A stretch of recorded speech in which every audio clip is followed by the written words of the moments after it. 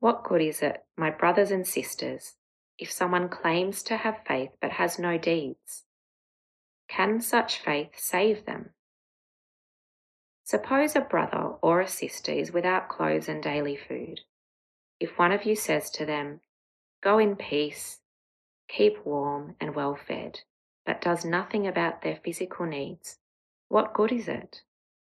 In the same way, faith by itself, if it is not accompanied by action, is dead. But someone will say, "You have faith, I have deeds." Show me your faith without deeds, and I will show you my faith by my deeds. You believe that there is one God. Good, even the demons believe that and shudder.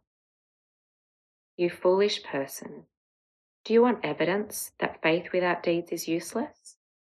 Was not our father Abraham considered righteous for what he did when he offered his son Isaac on the altar?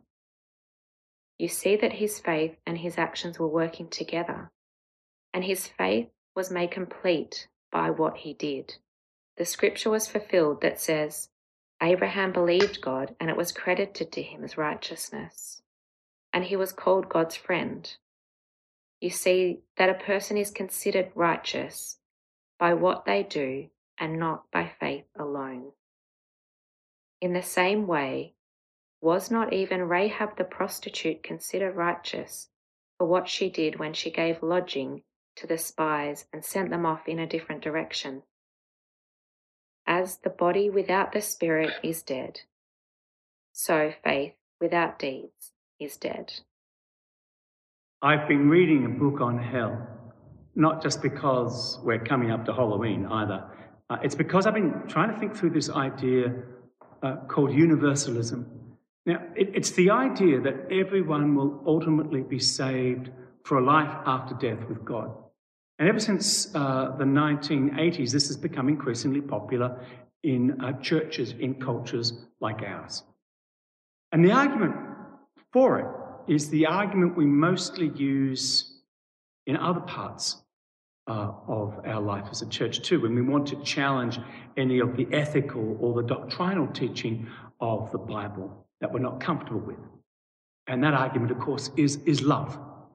We use the love and we use the grace of God as a kind of gloss over things that we're unhappy with. So here's some quotes from Pentecostal writers of today. George Banov. The real gospel can be nothing less than a radical affection of enjoyment. So there's no work to do, there's no struggle, it's all pleasure in being a Christian. Or Ben Dunn. We can only be dependent, passive recipients of this gospel. It can only be drunk down and received as a gift, which is partly true, but ignores the whole theme of sanctification. Or Du Toit, any form of striving to become more and more like Jesus through personal devotion and diligence, no matter how sincere, bears the same fruit of failure and guilt. So what they're saying is that the grace of God means that no effort is necessary in the Christian life. Just believe and it's all done for you. All shall be saved regardless of how they live, or even sometimes even regardless of what they believe. Now, I was trying to imagine some biblical characters standing up in churches like that on Sunday morning and what they would be saying. Can you imagine John the Baptist going to preach at one of these places, and the Pharisees and Sadducees, who are believers, come to him and he says, "Hey, you guys, you're fine. Just believe and all will be well." Well, that's not actually what he said. He said to them, "Bear the fruits of repentance." Or Jesus standing up on a Sunday morning, "God loves you and accepts you no matter what." That's not actually what he said. What he said is, "If you love me, you will obey me." Or can you imagine the Apostle Paul in his letter to the church in Rome? "Shall we sin because we're not under the law, but under grace?" Yeah, sure, go for it. You're all saved already, and nothing you can do or will do will affect that. That's not actually what he wrote. He wrote, You are slaves to the one you obey. And if you've been set free from slavery to sin, you have become slaves to righteousness. Or James. Oh my goodness, I couldn't imagine James standing up in a church like that and saying anything other than faith, if it's not accompanied by works, is dead. Now, James, as you know, is a provocative preacher, and what he does at this point in his letter is he mirrors exactly the language that the Apostle Paul used in his famous letters to the church in Rome and Galatia. We're not justified, that is, our lives are not made right in God's eyes by works of the law, but by faith, by trust in Jesus Christ. By works, no one is made righteous. It's by faith that you've been saved. Now, James, at the time when he was writing his letter to all the churches, he knew that Paul, and in fact Jesus' teaching about the power of grace and faith was being misused. Basically being misused in much the same way that we're misusing it in some of our churches today. It's all grace, it's all love, it's all good. Now, James actually punches that kind of hypocrisy into the ground and says, if you think faith has nothing to do with works, tell him he's joking. It's wrong. So in verse 14, he says this in chapter 2, what good is it, my brothers and sisters, if someone claims to have faith but has no deeds? Can such a faith save him? Now, that's the kind of question that focuses the mind, isn't it? Can it actually work? Well, the answer that James gives us there in verse 22 is no. Faith is made complete by works. And we need to say this is actually exactly what Paul teaches in every letter that he wrote, that our actions cannot save us. Only trust in Jesus Christ and his work for us is good enough. But our actions, even if they're compromised actions, demonstrate our salvation. There's one example from Paul I can give here, and it's the famous one from his words in Ephesians 2, verses 8 onwards. For it is by grace you've been saved, and that's through faith. And this is not from yourselves. It is the gift of God, not by works, so that no one can boast. For we are God's handiwork, created in Christ Jesus to do good works, which God prepared in advance for us to do. Now, it's actually exactly on this point about how grace and faith and works go together that I have to say, if anyone can, and Angley can. And that is basically because the history of our church has been shaped by blood, sweat, and tears around this issue. So, if you flick to the back of an Anglican prayer book and you find there the 39 Articles of Religion, Article 11 says this, on justification. We are accounted righteous before God only for the merit of our Lord and Saviour Jesus Christ by faith, and not for our own works or deservings. Wherefore, that we are justified by faith only is a most wholesome doctrine and very full of comfort. Preach it, brother. Yeah, absolutely. That's right. But Article 12 goes on to say this, on good works. It's the other half of the equation. Albeit that good works, which are the fruits of faith and follow after justification, cannot put away our sins and endure the severity of God's judgment, yet they are pleasing and acceptable to God in Christ and do spring out necessarily of a true and lively faith, insomuch that by them a lively faith be as evidently known as a tree is discerned by its fruit. Quoting someone famous there.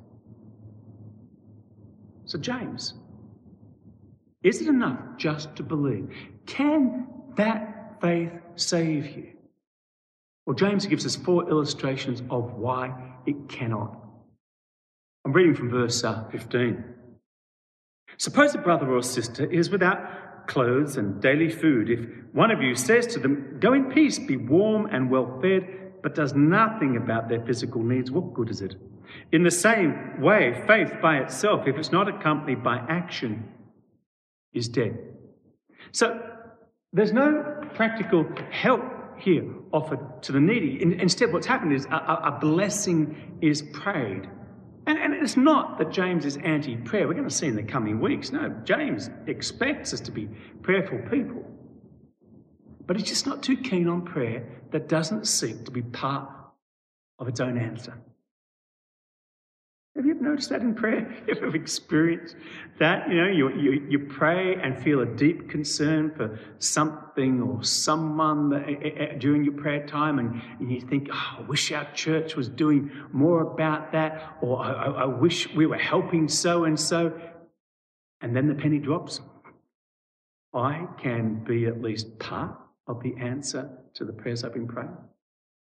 Now, James says the person who's left unchanged by the needs before them, or who's been left unchanged by the prayers they pray, who walks past the wounded Samaritan on the other side of the road without stopping, is at risk of their prayers being a religious mask for apathy, and that ain't faith. I'm reading from verse 18 of chapter 2, but someone will say, "You have faith, I have deeds. Show me your faith without deeds, and I will show you my faith by my deeds. You believe that there is one God. Good! The demons believe that, and they shudder." In this illustration, James tells us of demons who believe the right thing, and he quotes part of the famous Shema from Deuteronomy 6. God is one. And the demons believe that. In fact, in the Gospels, that the demons often say what is true about God and what is true about his son, Jesus. The devil himself quotes scripture during Jesus' temptations. They know their stuff, yet they're eternally damned. Why? Well, when you read the context of the passage that James quotes from Deuteronomy 6, verse 4, you'll get it. This is what it says. "Hear, O Israel, the Lord our God, the Lord is one. Love the Lord your God with all your heart and with all your soul and with all your strength." Demons have got orthodox theology, but the nature of their faith is revealed in evil actions and poisoned hearts. They do not love. They do not do the works of love. So Abraham, and he's sometimes called the father of faith. And the story that James focuses on comes after Abraham has been waiting for over 25 years for God to honour his promise of giving him a son. And while Isaac is still a boy, God asks Abraham not just to kill him, but to sacrifice him. And that's significant. What he's saying is, offer him back to me. Now, for us, that's a terrible shock.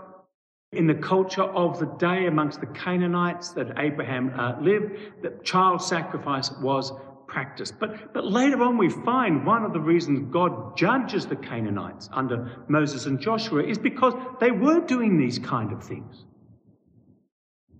And it's still a shock because it's totally against the character of God in the Bible, who's shown himself to be a defender of the defenseless, that he should ask Abraham to do this. So what's going on?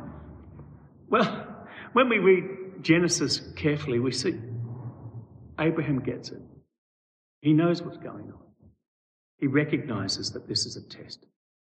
So in Genesis 22, verse 5, he said to his servants, "Stay here with the donkey while I and the boy go over there. We will worship, and then we will come back to you." Verse 7, he says, Isaac spoke up and said to his father Abraham, "Father." "Yes, my son," Abraham replied. "The fire and the wood are here," Isaac said, "but where is the lamb of the burnt offering?" Abraham answered, "God himself will provide the lamb for the burnt offering, my son." And the two of them went on together. Now, What's so interesting about this test that Abraham's facing is it mirrors the trials of Eden and the trials in Job and the trials that every follower of Jesus knows today. Will you love me? Or will you love my gifts above me? And we can see why James focuses on this test of Abraham in Genesis 22, because it's the counterpoint of God reckoning Abraham as righteous before him 25 years earlier in Genesis 15. It's the completion of his faith, because this test, it runs counter to what he knows about God. It comes after 25 years of waiting and believing and doubts and a desire for his own son, which has already compromised him and compromised his faith. It comes in his old age, so there's no second chances to be built from here. And it's directed at someone he loves. Now in the New Testament, Hebrews 11 picks this up and says to us, this is what faith looks like. You know, sometimes it isn't pretty. Often the backstory is full of compromises, things that have gone on that we're not proud of. But at the end of the day, faith trusts God to resolve the conflicts, to forgive the wrongs, even to raise the dead if need be. But faith acts. And James's point is that after 25 years of walking in faith, it's come to this. You see, his faith was completed by what he did. I just want to say to all of those who over the years have said to me, look, I couldn't possibly walk back into a church because of the stuff I've done, the roof would fall down and so forth. Well, just check this out. Rahab, she's a Canaanite. In other words, she's a member of an oppressive and violent race. She's a woman, no official status in her culture. She's a prostitute. Yeah, let's not go there. And she's a traitor to her own people. But she had heard of what the Lord God had done to Pharaoh and Egypt. And she decided, hey, this is the real deal. This God is not one of the false and cruel idols of Canaan. There's an army outside our gates, and that army is the just judgment of God. We deserve what's coming. And for her to believe meant she would act. She harvests the spies. And she and her family alone of Jericho are spared. So what's the point of this story? This. Faith is the struggle of action, or it is nothing. Now, if life was a movie and you were going to watch a movie about faith, what would you pay to go and see? The cerebral ones, you know, the hyper-religious blessing without action. We know what's true, but we won't do it. Bad, do-nothing dudes kind of movie of the demons.